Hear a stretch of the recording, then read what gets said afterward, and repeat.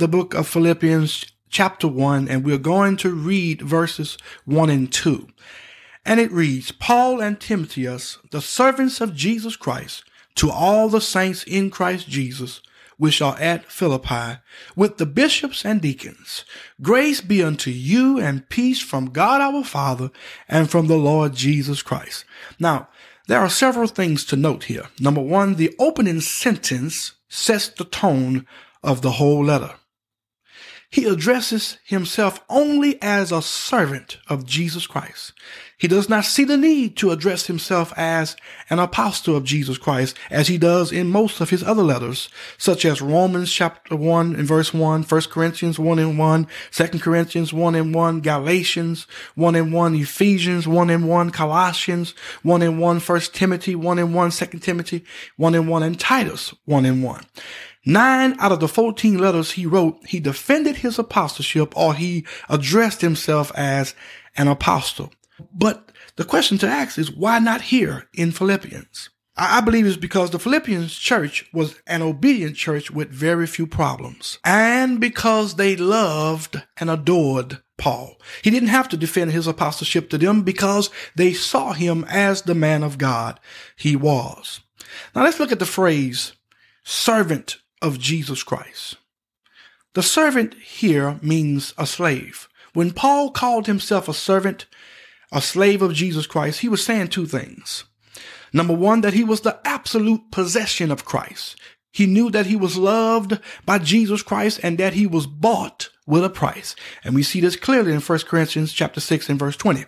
The second thing is that he owed an absolute obedience to Christ. Listen, a slave has no will of his own.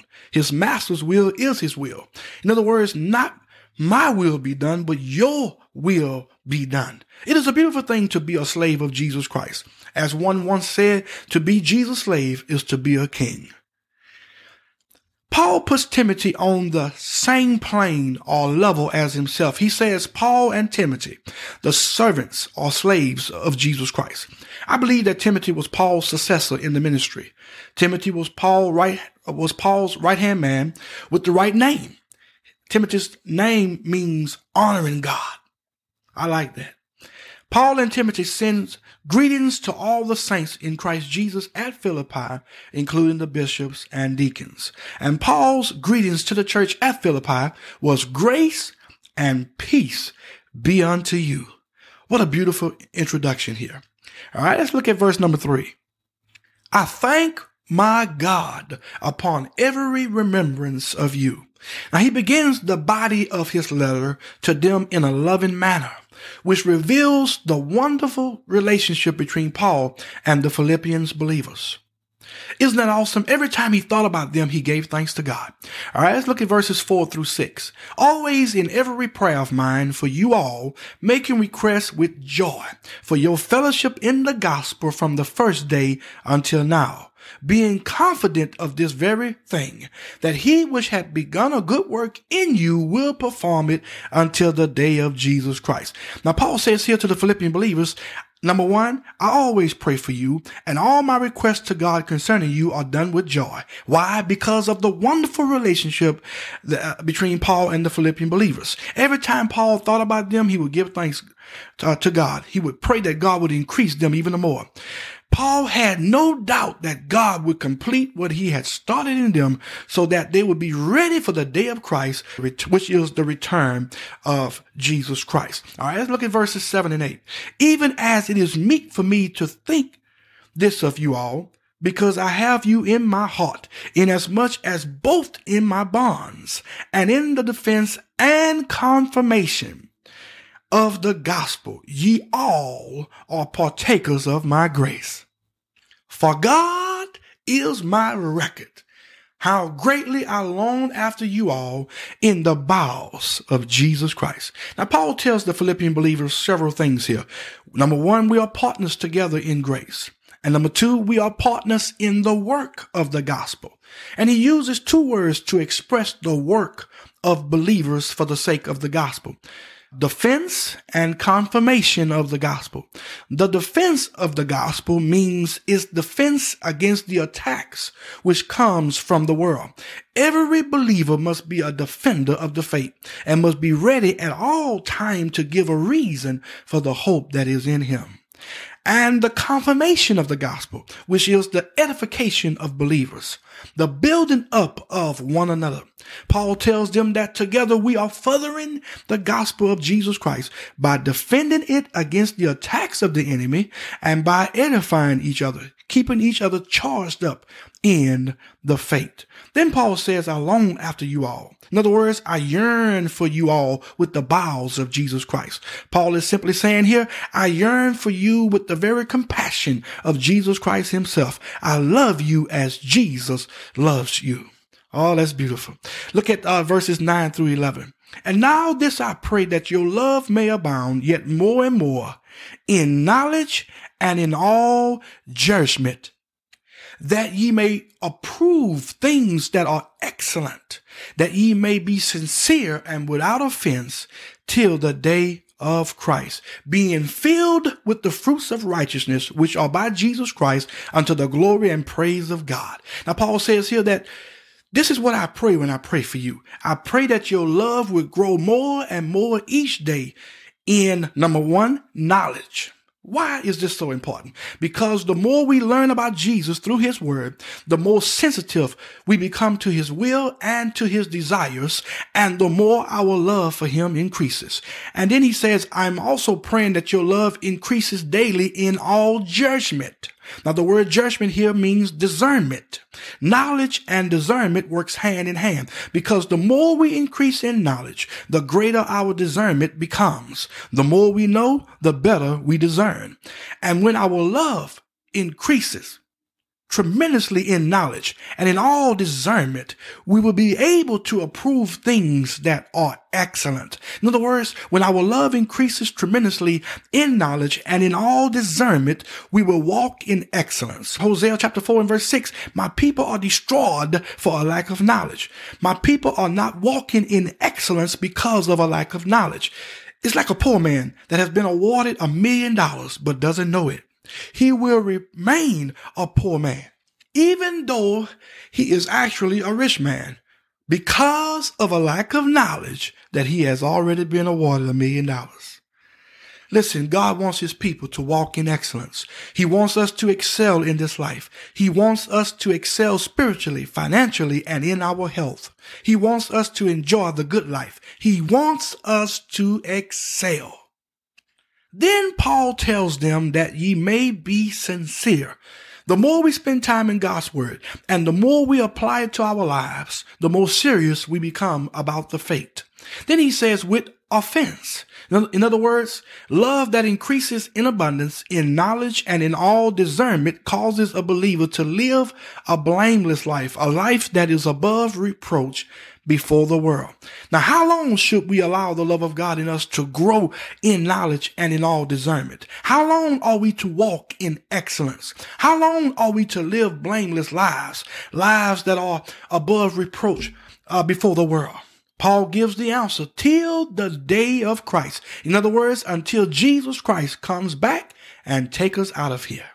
Then he says in verse 11, being filled with the fruits of righteousness, which are by Jesus Christ, unto the glory and praise of God. Now, Paul is saying here to the Philippian believers, I'm praying that love, joy, peace, long-suffering, gentleness, goodness, faith, meekness, and temperance grows to full maturity in their lives, that God would be glorified and praised. Listen, it's all about him. It's all about bringing glory and honor to his name. Let's look at verses 12 through 14. But I would ye should understood, brethren, that the things which happen unto me have fallen out rather unto the furtherance of the gospel, so that my bonds in Christ are manifest in all the palace and in all other places. And many of the brethren in the Lord, waxing confident by my bonds, are much more bold to speak the word without fear. Now, Paul says here in verse 12 that the gospel didn't slow down because he was in prison. In fact, it increased. And in verse 13, he tells them how. The palace here was actually Caesar's court.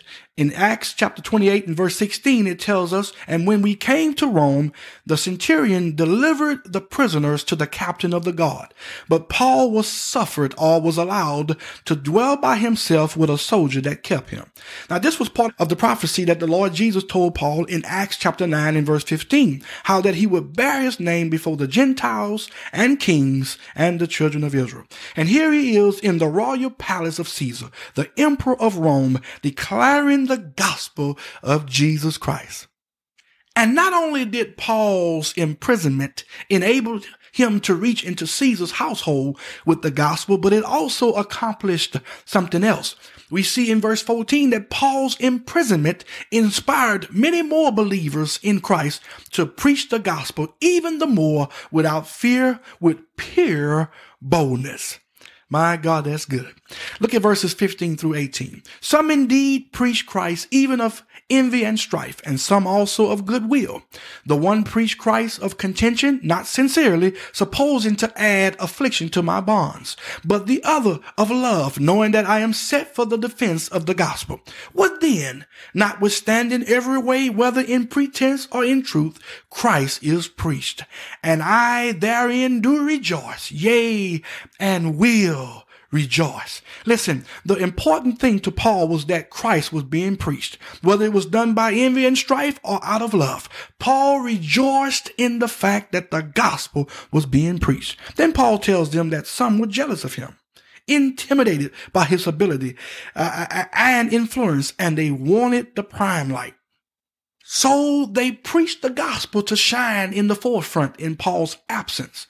They preached for self-gratification. Then there were some who had the same vision as Paul, and they preached even the more to make up for Paul's absence. Their hearts were after God. And even though Paul would have rather everyone to preach the gospel out of love, he rejoiced in the fact that Christ was being preached. He rejoiced in the fact that the gospel was getting out. Why? Because he understood that the gospel is the power of God unto salvation. He knew that all it took was for people to hear it and believe, and their lives would be changed forever. My God, my God. Look at verses 19 through 20. For I know that this shall turn to my salvation through your prayer and the supply of the Spirit of Jesus Christ, according to my earnest expectation and my hope, that in nothing I shall be ashamed, but that with all boldness as always, so now also Christ shall be magnified in my body, whether it be by life or by death. Paul says here to them, because of your support through your prayer, because of the help of the Holy Spirit, and because of my earnest expectation and hope, nothing shall shame me into silence. My. Whether I'm free or whether I'm bound in chains in prison, nothing will keep me from declaring the gospel of Jesus Christ. I am determined with all boldness that Jesus Christ will be magnified in my body, whether by my life or by my death. If I continue to live, he will be magnified in my body. If they kill me for the gospel's sake, he will be magnified by my death. My God, that's awesome. Then let's look at verses 21 through 26. For to me to live is Christ, and to die is gain. But if I live in the flesh, this is the fruit of my labor. Yet what I shall choose I wot not, for I am in a strait betwixt two, having a desire to depart and to be with Christ, which is far better. Nevertheless, to abide in the flesh is more needful for you. And having this confidence, I know that I shall abide and continue with you all for your furtherance and joy of faith, that your rejoicing may be more abundantly in Jesus Christ for me by my coming to you again. Now, Paul says here in verse 21, for to me to live is Christ and to die is gain. In other words, if the Lord allows me to live, I will continue to steadfastly do the things he has called and ordained me to do, because it's all about him. Everything I have accomplished and shall accomplish, all glory and honor belongs to him. For without him, I can do nothing. I'm nothing without him. He is the one who is shining through me. But if I die, it would be far better, because I would instantly enter into his presence. But I am confident that I will be here a while longer for your spiritual benefit. Although I would rather be with the Lord, It is the will of God that I fellowship with you again. And I am excited about it because I know that my presence will lift up your spirit and strengthen your hearts in Christ. It will bring a spiritual refreshing. All right, verses 27 through 30. Only let your conversation be as it becoming the gospel of Christ, that whether I come and see you or else be absent, I may hear of your affairs, that ye stand fast in one spirit with one mind, striving together for the faith of the gospel, and in nothing terrified by your adversaries, which is to them an evident token of prediction, but to you of salvation and that of God. For unto you it is given in the behalf of Christ, not only to believe on him, but also to suffer for his sake, having the same conflict which ye saw in me, and now here to be in me.